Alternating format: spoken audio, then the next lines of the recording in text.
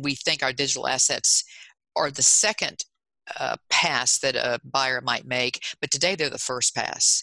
Today, if you're pitching an idea, whatever the pitch format is, and there's a package or whatever you want to provide your buyer to look at, that's got to be really, really good. Welcome to Outside Sales Talk, where we meet with industry experts to learn the strategies and tactics that make them successful. I'm your host, Steve Benson, and I've helped thousands of salespeople all over the world crush their quota. Today, I'll help you crush yours.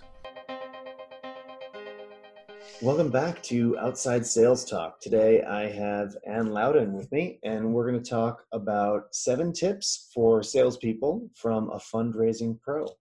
Welcome to the show, Ann. Thank you so much, Steve. Glad to be here. So by way of introduction, Ann is a nationally recognized philanthropy consultant and relationship expert. She's raised more than $150 million for nonprofits. She's based in New York City, and her areas of focus are higher education, healthcare, and the arts. She is also the author of the upcoming book, Connection as a Superpower: How Social Courage Gives You the Edge in Life and Love. Really excited to have you here with us today, Ann.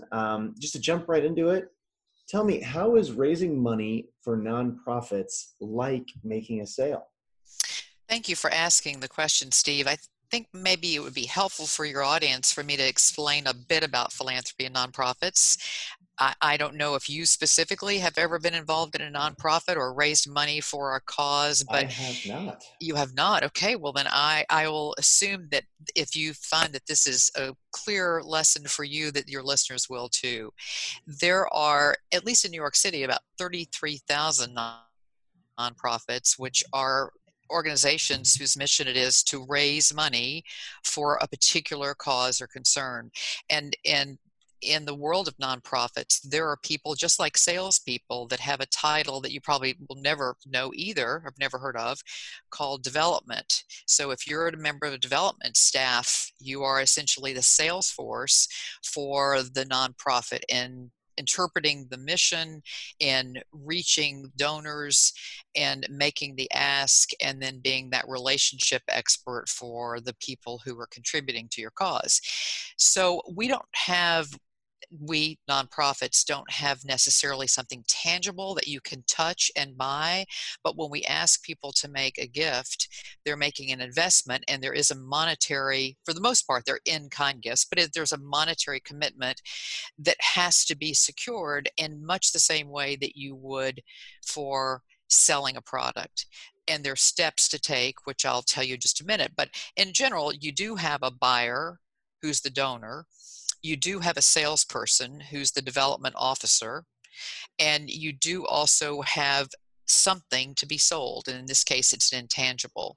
It may be an idea, it may be a program, but it's something you can't touch. I can't show you the jar of tomato sauce, but I can tell you about it. And you also have something else that I know everybody in sales is introduced to at the very beginning of whatever their work is, and that's a quota. So you do have a goal to hit. You do have numbers, and you have budgets, and you have a sales force. So in many ways, there are similarities in the process, and the terminology may be different. The vocabulary that you use when you talk about sales and ROI, and the terms that you use to talk about making presentation, would be slightly different. And so the words I use may need to be interpreted by you or ask me as we go along. But we are similar, we are parallel in that we are introducing an idea, product, or concept. We are asking for an investment in that. We're following up, and we're setting up for the next sale. Fantastic. Well, that certainly sounds like a sales role to me. It has all the telltale signs. So you're an expert in identifying and understanding donors. What advice would you give to salespeople when it comes to prospecting, which is the similar concept in our world? And I guess you call that leads, don't you? Finding the leads, yes. Mm-hmm. Well, so I mentioned a moment ago about vocabulary, and one of the lessons that those of us who've done fundraising for a longer period than those that are initiates and coming into the business, one of the things we talk a lot about is vocabulary. And there is this notion that you can say about a potential donor, you can call them a prospect. For years, I was mentored by a gentleman who was at Cornell University, who was the guru of major gift fundraising. I don't want to overly complicate this, but a principle in major gift fundraising would be asking for a gift at a certain level. Every organization would call their major gift level different, or principal gift, but generally it's six figures. So you're securing a gift that will take time and a process. And what my mentor used to say was, never use the word prospect for a potential donor, because what you're saying is you're reducing that conversation to sort of being a one-time, I'm looking for the gold in the creek. I'm looking for the ore, but I'm not developing a relationship. So one of the key things that you'll hear me say over and over again is that when you begin to identify potential donors, which we call prospects but don't really mean it in that way, we're looking for people that care about our cause, that invest in our mission, that believe in what we're doing, that believe in the leadership of our organizations. And so if you want to relate that to your work in your industry, whoever your buyers are have to believe in the product and the value that it brings to them, whether it's cost savings. In your case, you're giving the sales force staff members are on the road an opportunity to cut their time and save the company money for all the legwork. You're doing it, and then they can launch what they need to do from the legwork that you've already provided for them. So that's of course a value, and so we are doing the same thing. We're saying we need to find people that believe in that value. And so when we look at where the donors are, the first thing we always tell the new initiates in this business is, it is the previous customer that's most likely the first place that you look. So we'll talk later about maintaining relationships and why that's so important. But the first place is the previous customer. The second place is those who buy similar products. So let's say in the case of philanthropy, which is the business of giving money and supporting nonprofit causes, you might say, well, let's take an example of someone very wealthy in your community. Oh, so and so has great resources. I think he or she might be a potential donor for this cause. Well, not really, not unless they have an interest in the cause. But let's say you have an art museum and you're raising money for the art museum. So you would look at those who have the other art museums or other museums and say, this person has an affinity for museums. And so that's why you'd think, one, the previous customer; two, someone who has an interest in the cause or the concern that you are about. And potentially three would be those who could be introduced to you, who may not care about what you sell to begin with, but because there's a credible person introducing the idea of what it is that you're selling, then that's your introduction. So a lot of the leads, I know in many outside sales forces, they're pursuing cold leads, right? They're, cold calling. In the Often, yeah. case, yeah, in the case of nonprofits, in some ways you have a constituency. So in the case of a university, as an example, you have graduates. So they become your first natural constituency because that they went to your university. They potentially cared about the university and had a great experience. If it's a hospital that's raising money, they have the grateful patients, they have doctors, they have others. So in each case, it is a natural lead that comes from the affinity to your organization.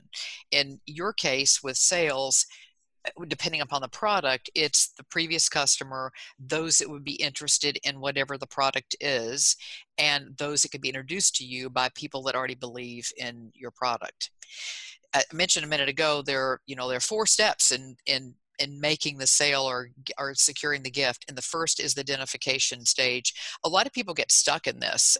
They get stuck in, well, I've got to know every single thing there is to know about this potential donor before I'll go see them. I need, I will do the aim, aim, aim, aim, but never fire. I'm going to go figure out every stock holding they have, every piece of real estate, everybody they know, who the influencers are for them, and I won't go see them until.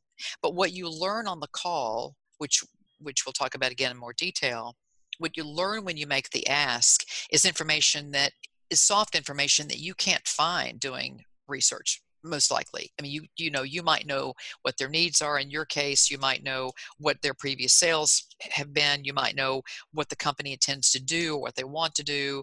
But there may be some piece of information that you can only glean from being in person. And so we say, well, there's donor research and there's donor identification, but the next step is the cultivation of the donor.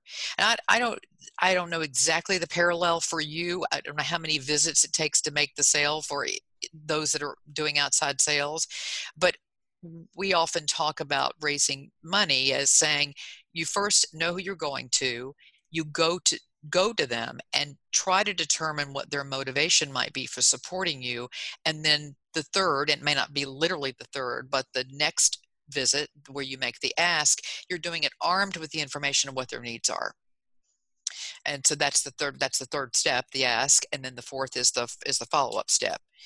So I hope that everybody can think through. You can't make a sale if you don't have the right information about the person that you're selling to, the organization that you're selling to, the company they're selling to. And gathering that information is done in different ways by different organizations. A small sales force would be the information gatherers. They would also be those that would be making the sale, and those would be doing the follow-up. In other organizations, it's stratified in different ways. Absolutely. And what would you say, what are some tips that salespeople can apply from nonprofits and fundraising to better engage with their customers? One of the best ways to engage is to know that motivation, if you can determine it, that is really the decision-making piece for the donor or the buyer. And once you know that motivation, you can identify what it is that makes that person get interested in your cause. And I'll give you an example from higher education. There was a donor that had been very generous for a number of years who decided, for whatever reasons unknown to the staff who were building this relationship with him, that he would quit supporting on an annual basis the university. And so the staff person was dispatched to go see that donor and figure out what the problem was. And it had been 4 or 5 years since the donor had made a substantial gift. And when the person got there, what was not clear in the conversation initially was whether this donor was angry or whether they were detached or whether they were just uninformed. But there needed to be a recultivation, a chance to re-engage the donor, and through a series of questions to determine what that donor's motivation interest really is or was, that then the next step, the ask, could be set up properly. In this case, the donor had a child that had applied to the university and had been denied. And the donor felt like, because of the long history of the relationship with the university, there should have at least been some consideration for the child. If the child wasn't admissible, then the child couldn't be successful at the university. But the donor felt like he should have gotten a prior call to let him know that his child was not going to be admitted. And it took 2 meetings to get that information revealed. The donor felt the university should know. Should just know, this is my child. I've been generous to you. You rejected the child. They're separate arms, of course, that make the decisions. The admissions office is the office that screens potential students, and the development office is the office that secures the gifts. But at any rate, that cultivation, that figuring out what it was, and being able to have that conversation open the way for a future gift. So for your outside sales force, knowing the customer, spending enough time with them, and of course this hard now because of the fact that everything's digital and we're disconnected in a significant way from building those relationships.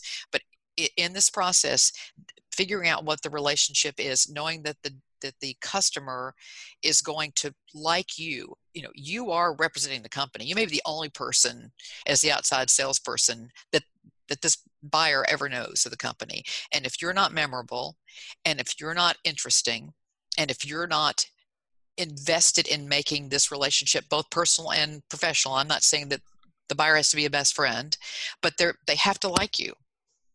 They have to relate to you at some level, because if they don't, it's part of buying, even though we're talking about budget cuts and all the things that relate to decisions up the chain that happen when we're in this pandemic period. But part of buying is emotional. Part of buying it's a logical decision, it's a practical decision, it's a need-based decision, but there's also this part about who's coming with the ask and what do I think about that person and how do I react to them, that really does change the end decision, can change the end game. Absolutely. So what would you say in terms of digital interactions with prospects? We've talked a lot about face-to-face interactions, and it sounds like fundraising, at least at the higher end, is definitely an outside sales role. What about how do you interact with your customers on a digital level, even though sometimes you interact with them in person? What are your thoughts about engaging with prospects digitally? Well, today, of course, however long we're going to be locked down, and I know California is still like New York, in a way, we're probably the last two states to open up, I guess, in a significant way. But what's happening now is we're replacing Zoom meetings. We're with the in-person. We're replacing conversations by text and sometimes by phone with the in-person ways. And so our digital assets need to be top-notch. They need to be really good. How many times do we refer people to a website, or we give them a link in an email to look at, and there's it's not up to date. There's something about it that's inaccurate, and we think our digital assets are the second pass that a buyer might make, but today they're the first pass. Today, if you're pitching an idea, whatever the pitch format is, and there's a package or whatever you want to provide your buyer to look at, that's got to be really, really good. I know on some of your previous podcasts that I've listened to, there's been an emphasis about video and using effective video that can both address the motivation of the buyer to buy and the company's credibility and the value of the product is essential. And clever video. I've been interested to see how commercials have pivoted in this time. Those that are making commercials are doing a fantastic job of addressing the emotional part of what's going on today. And that's the digital assets being current and being thoughtful, provocative, entertaining. All of that's got to be considered because that's the way we're selling today. Yeah, it's super important right now to have a great footprint with your digital presence. It's been shown study after study, buyers are interacting with your brand and your product a lot before they even talk to a salesperson. So it's really important to have that type of information be really tight. And I encourage salespeople to work with their marketing team who may be a few steps removed from the actual customer. I encourage them to kind of reach across the aisle and work together on some of this stuff and make sure the messaging is really tight, because that's the impressions that your prospects will have once you start talking to you, or once you start talking to them and the engagement process starts. They've already made a lot of their decision. What about actually asking for the sale? What about closing the deal? What perspectives do you have, as someone who's raised tons of funds from people? What is that? What advice do you have there for closing? There are two parts of closing a nonprofit gift that might be a bit different from the outside salesperson's selling a product, but let's see if there's similarity that strikes you. The first is that testimonials from others who've bought, in other words, other donors who have made a significant gift to a cause that you're now you as the seller, the development person is trying to pitch, are really much better sold when you have someone else who says, I did this, I bought this, and this is what I got for it. In the case of philanthropy at the highest levels, often it's not just the staff person who goes and makes that call. They bring someone along. So in the case of a $100,000, $1 million gift request that's done in person, it would be the person who's asking for the gift and the volunteer, the board chair, a trustee of the institution, whoever it is, and those two together are able to go in, and each has a different role. The person that's the additional volunteer would be someone who would be providing the testimonial, would be talking about the value of the gift, would be talking about the impact of the gift, and the other person would be making the ask. And that call, if there are two people, needs to be scripted in advance, need to be rehearsed in advance. How many times do sales calls happen when there are two people, a trainee and a manager, or whatever the combination, the pairing might be, and nobody's talked about what's going to happen in the call other than go get them, we're going to get in there and get this sale? But is there any planning in advance of who's going to say what and what's going to happen if we get this objection, and what's the response going to be, and who's going to take that side? If it's one person, obviously that one person is carrying the water. But in making that ask, it's important to, if you don't have another person with you, don't have the luxury of that, to be carrying testimonials, to be in testimonials of a peer in the case of a buyer, another company that's similar, that's also bought your service or bought your product and is vouched for you, or can even in advance of the call uh, represent how wonderful this values that you're going to add. Any extra additional person that can be weighing in on this ask would be helpful. The second part that I would say is the tactic of the call, and that is, once the ask is made, once the request is made, you've literally thrown, if you imagine holding a beach ball, and the beach ball is the vehicle of communication for the ask. And so you, as the person who's pitching the idea, holding it, and when you make the ask, you toss it visually, virtually, to the person that is going to be making the buying decision. What happens so often is that people get nervous and they walk all over their own ask. They may make a very effective, tightly constructed, pivotal kind of request, and then they say, but if you can't do that, what about this? Or maybe we can bargain with this, or we can, now in the age of discount conversations that are going on with the pandemic, there's some back and forth for sure. But the person who speaks first after that ask is made is, and always should be, the buyer, or in this case, always should be the donor. So I can't necessarily relate to being in a straight sales call. I'm selling a product and I'm saying, would you buy 100,000 units of whatever this is? But no matter what it is, whether it's tangible or intangible, you want to give the person who has been asked the question the chance to answer it, and to Yeah. rehearse that if you can. Yeah, and I think it's very applicable, all this stuff. I mean, what you're saying really resonates with me. I always coach salespeople to make sure that you have expressed the benefit that the prospect will receive should they purchase your product or service, or should they give to your cause in this case, um, and make sure they understand, I will get this. These are the things these are the benefits I will receive, and here's what they are worth to me.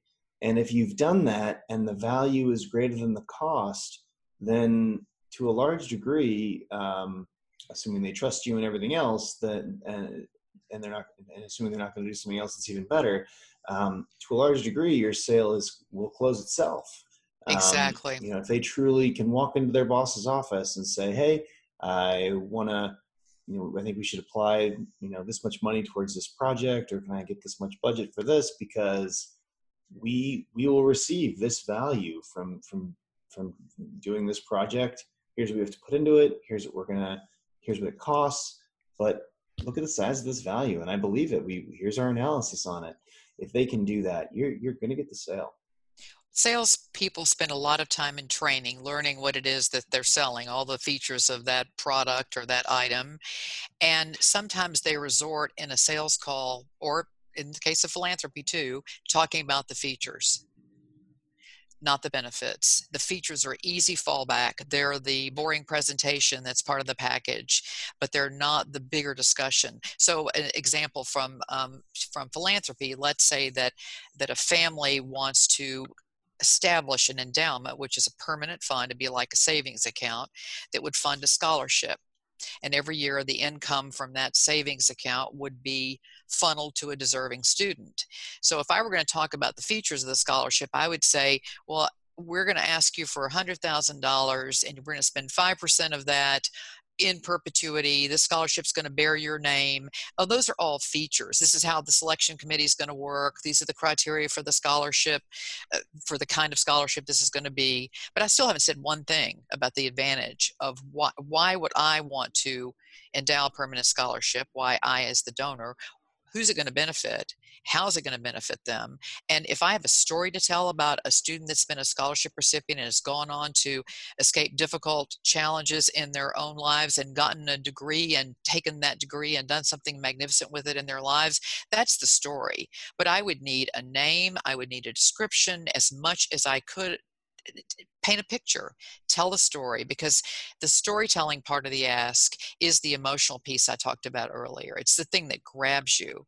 It's the piece that makes you realize that the person that's bearing or bringing the request to you is someone you really like, and so you're predisposed to listen hard and think about the yes and how do I get to the yes. And if it's told in a way that resonates with me, that's meaningful to me as the buyer, then you're right, the sale's probably already almost done.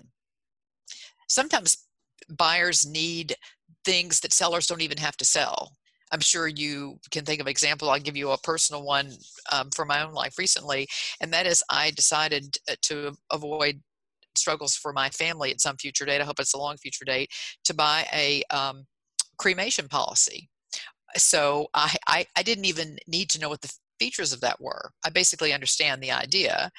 I know what the benefits are. So when I was in touch with the salesperson, they were reviewing the features. I didn't care. I didn't really, it didn't matter to me. I didn't need to know there was going to be a wood box versus whatever those things are.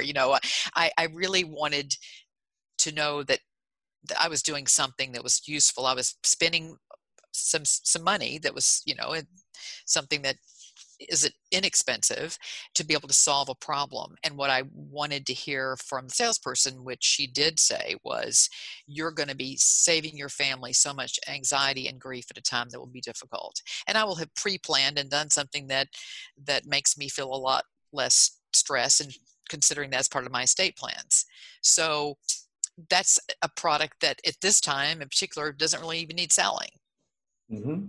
Well, and I think depending on the product, depending on the service, every customer goes through a different decision-making process.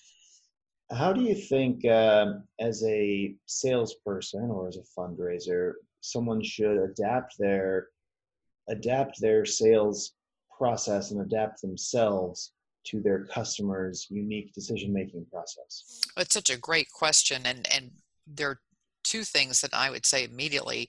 One is that even in that sales call, you are best at it if you're adapting your style to the style of the person that you're selling to. So that's everything from body language to picking up verbal cues, to listening well, to making sure that whatever you come in with the pitch, you have an idea what you want to say. But there could be something you learn in that call that requires you to adapt, requires you to change the way you ask the question, or to be able to switch gears and understand there's a motivation there you knew nothing about, or there's a piece of new information that you've got to take back to the home office and figure out how to implement or integrate into the request. So we absolutely, if we're cookie cutter about anything that we do, then we're not being genuine. The need to be authentic in a sales call is directly linked to the ability to secure the sale. And so in every way, you're going to adapt. back in my Texas days, when I was in university there, we hired a gentleman who had come from the Pentagon. So he had a military background, and we were bringing him into the sales force, if you will, for the fundraising team for the university. And so I was taking him out on some calls to introduce him to key players that had significant resources and ability to contribute. In fact, they'd already done that. So it was more of a introduction to the field and making sure that he knew what he was, who were going to be the key people on the territory. And so we had a full day of events planned, and I noticed at the very beginning, at the breakfast meeting, at the 10 o'clock meeting, at the lunch meeting, at the 2 o'clock meeting, every single time he was asked a question, whether we were sitting in a coffee shop or an office or, over a meal or whatever, he would slap his chest with his right hand. So you'd say, well, what's the enrollment of the university today? And he would slap his chest, and then he would provide an answer. And it was certainly uncomfortable for me noticing it, but I imagine uncomfortable for the people listening. And so at the end of the day, as we were driving back to the campus, I said, please tell me, I noticed this. What were you doing? Because it was confusing, both as a symbol of the conversation, but also it seemed to be a pattern. And he said, when I was at the Pentagon, I carried a 5x7 card in my inside suit pocket. It had the answers to every question that I knew I was going to be asked, most likely, because I'd been there so long and I knew the drill. And I don't have any of those answers. And that was my my default. I kept thinking if it hit my chest, it was where the card should be, but it wasn't there, and I didn't have it in my pocket, and I didn't know the answers, and I was not prepared. It was just this really funny moment. It made me realize that what we really should be doing is setting up mock sales calls and videotaping people in situations they were unprepared for. So that was a lot of the sales training that we put our team through.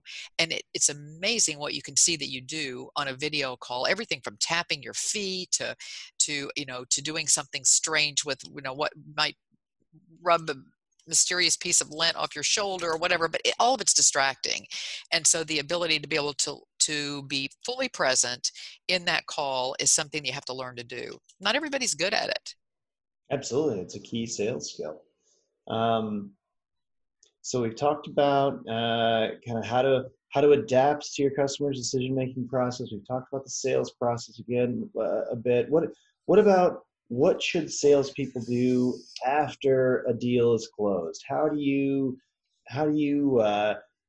keep the relationship growing? How do you set yourself up for successful in the future? How do you I forgot how you worded this earlier, but how do you change something from being a one-time thing to a stream of donations? Right. Well, so the transactional piece is when you go ask for the gift, you get the gift, they get a gift receipt, they might get a perfunctory letter from you, and then you don't do anything until a year later when you want the next gift. And that's absolutely the biggest mistake of all, because when people have invested in you, particularly in a cause in the nonprofit world, invested in you because you're the person representing it and in the mission, what they want to know is, how's it going? What difference did my gift make? What's other news that might be happening that would keep me feeling great about the mission of this organization? And maybe I need to do something in the middle of the year. Maybe there's another buying as in giving opportunity that's not an annual one. And so how do I find out about that? So the need for the quota, which we talked about earlier, there's so many calls to make, there's so many people to get to know.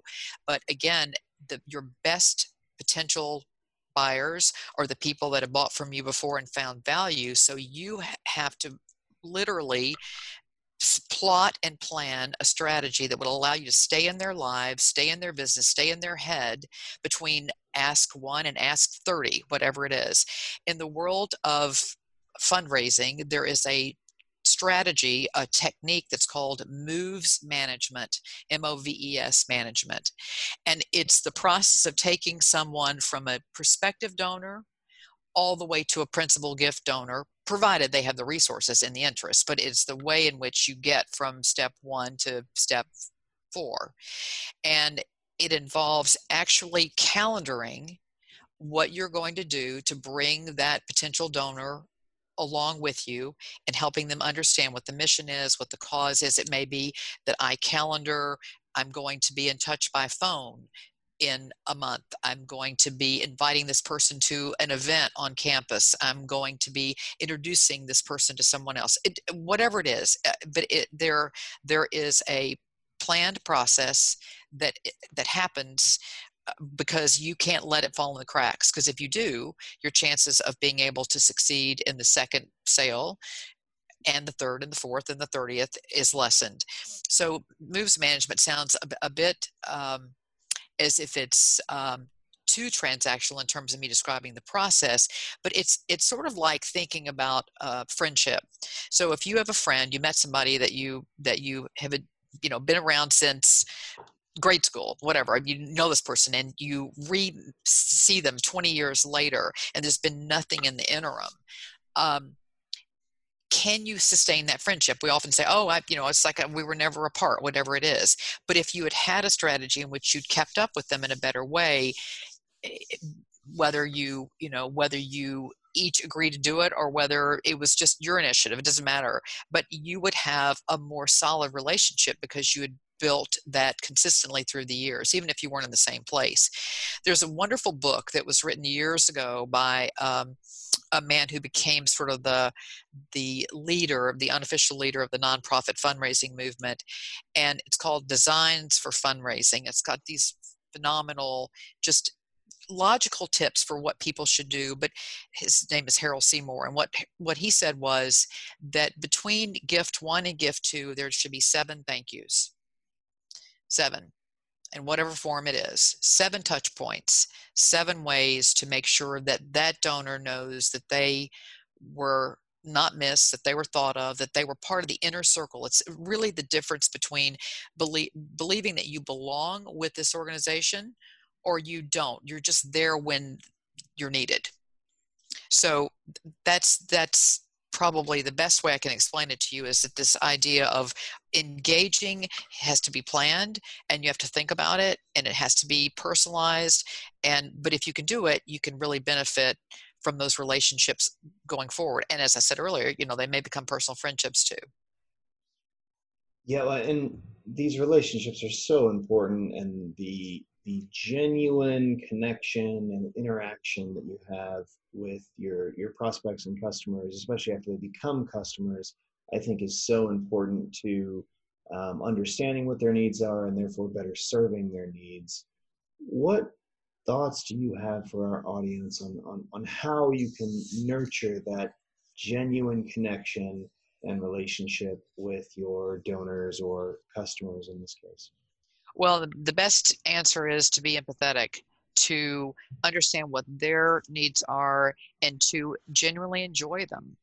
It's very difficult to service a sale or keep a relationship going if you don't enjoy the person that you're dealing with, and that it becomes something you have to do, not something that you love to do. I suspect most people get into sales because well, it could be a variety of reasons. You tell me, Steve, but I think it's the fun of it, the challenge of it, the meeting the quota, the trying to beat yourself after year 1 to year 2.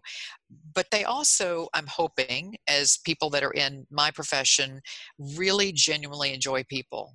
And they really genuinely enjoy building those relationships, because the advantage, as I'm writing about in this book that you mentioned earlier, is when you are a connector and you are somebody that nurtures and sustains relationships, the benefits that come back to you, you can't even plan for them, but they're there. And the benefits that come to the other person are there.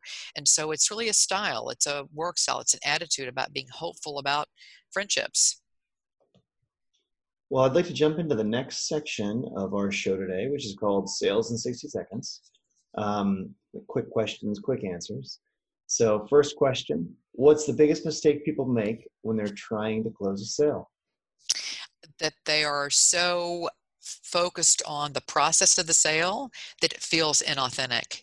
That they have the statements that they're going to make, the responses to the objections to the sale, and that it all feels very much like it's formulaic. And they don't vary from the formula. Absolutely. What's the most important thing salespeople need to know about their prospects? What their needs are, their motivation for wanting to buy. They need to understand that so that they can then make the pitch, make the ask in the direction of that motivation, rather than making this, again, the formulaic, I've got this presentation I'm going to make, but it doesn't relate to what the people that are buying want to hear. What's the number one tip salespeople should learn from nonprofits to improve their networking?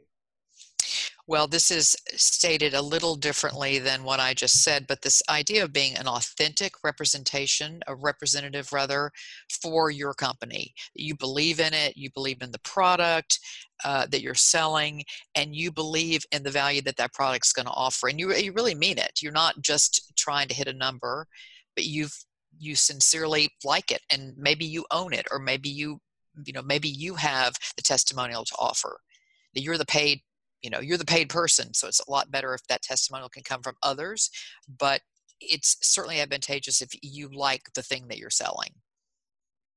And tell me, what's a skill that all salespeople should master in order to succeed? Listening without anticipating what the answer is going to be.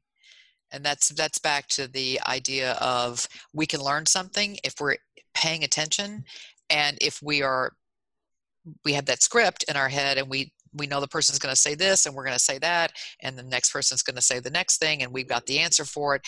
We can't pivot. We can't, as you say, tailor the conversation for that specific situation. What is the one non-sales related book that every salesperson should read? Well, can I cheat and give you two? Sure. Okay. One is a book that I just came across called The Secret Sauce for Human Connection. It's Gratitude and Pasta. And it's written by Chris Schembra. It's Schembra. Chris is a writer for USA Today, and he's done this 3-year long study of what it means to be grateful. And he began it because he was in a state of difficulty himself and going through depression, and he didn't know how to get out of this terrible place that he was in his head. And so he started making pasta sauce, and then he began inviting people over for dinner that he didn't know. And now he's doing dinners weekly. They're Zoom meetings, they're Zoom dinners, but you're thrown together with a group of anywhere from 20 to 30 people all over the world that you don't know. And he writes about this in his book, what these dinners are, and the idea that the greatest way we can build connection is to be grateful, is to be appreciative, and that could be appreciative for the sale, it could be appreciative for a friendship, it could be appreciative for someone doing something for you. But it's a wonderful idea of how to step outside yourself. And if you're grateful for the relationships that you develop in sales, then you're going to have a good chance of sustaining those relationships. So that's number one. The second book is called The Power of Who, WHO, and it's by Bob Beaudine. It's Beaudine.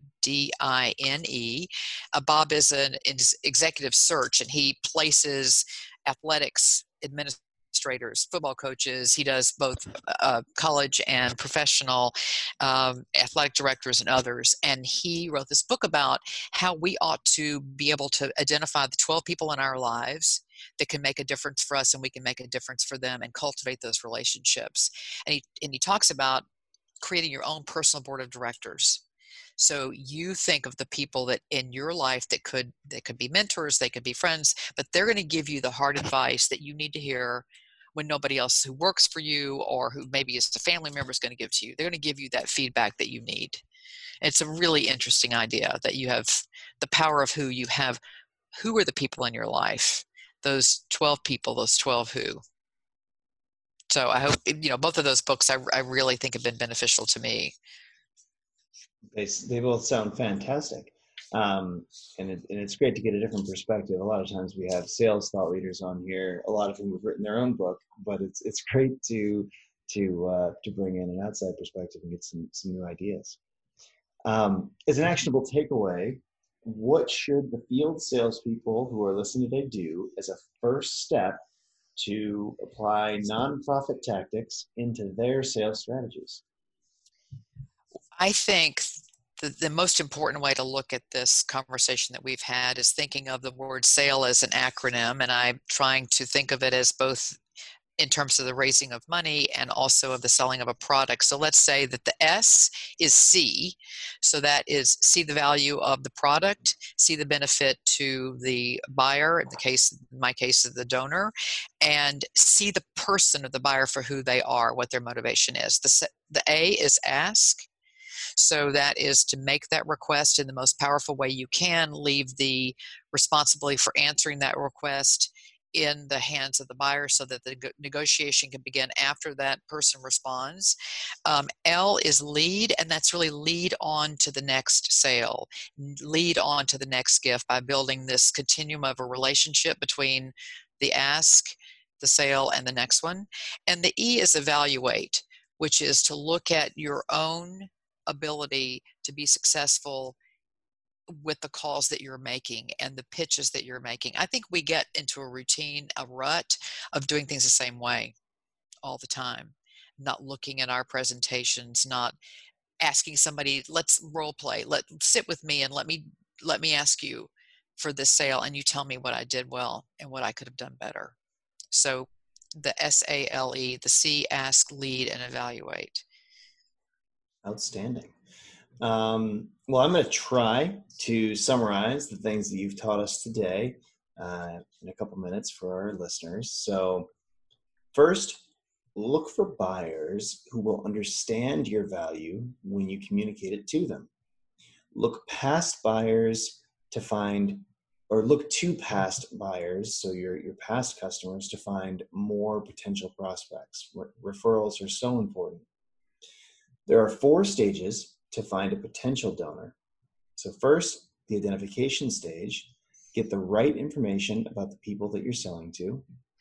Second, cultivation of the donor. How many visits do you need to make before you can make the sale? How many times do you need to talk and speak with them and connect with them to convey value? The asking for the sale. And then fourth, the follow-up, following up from that sale.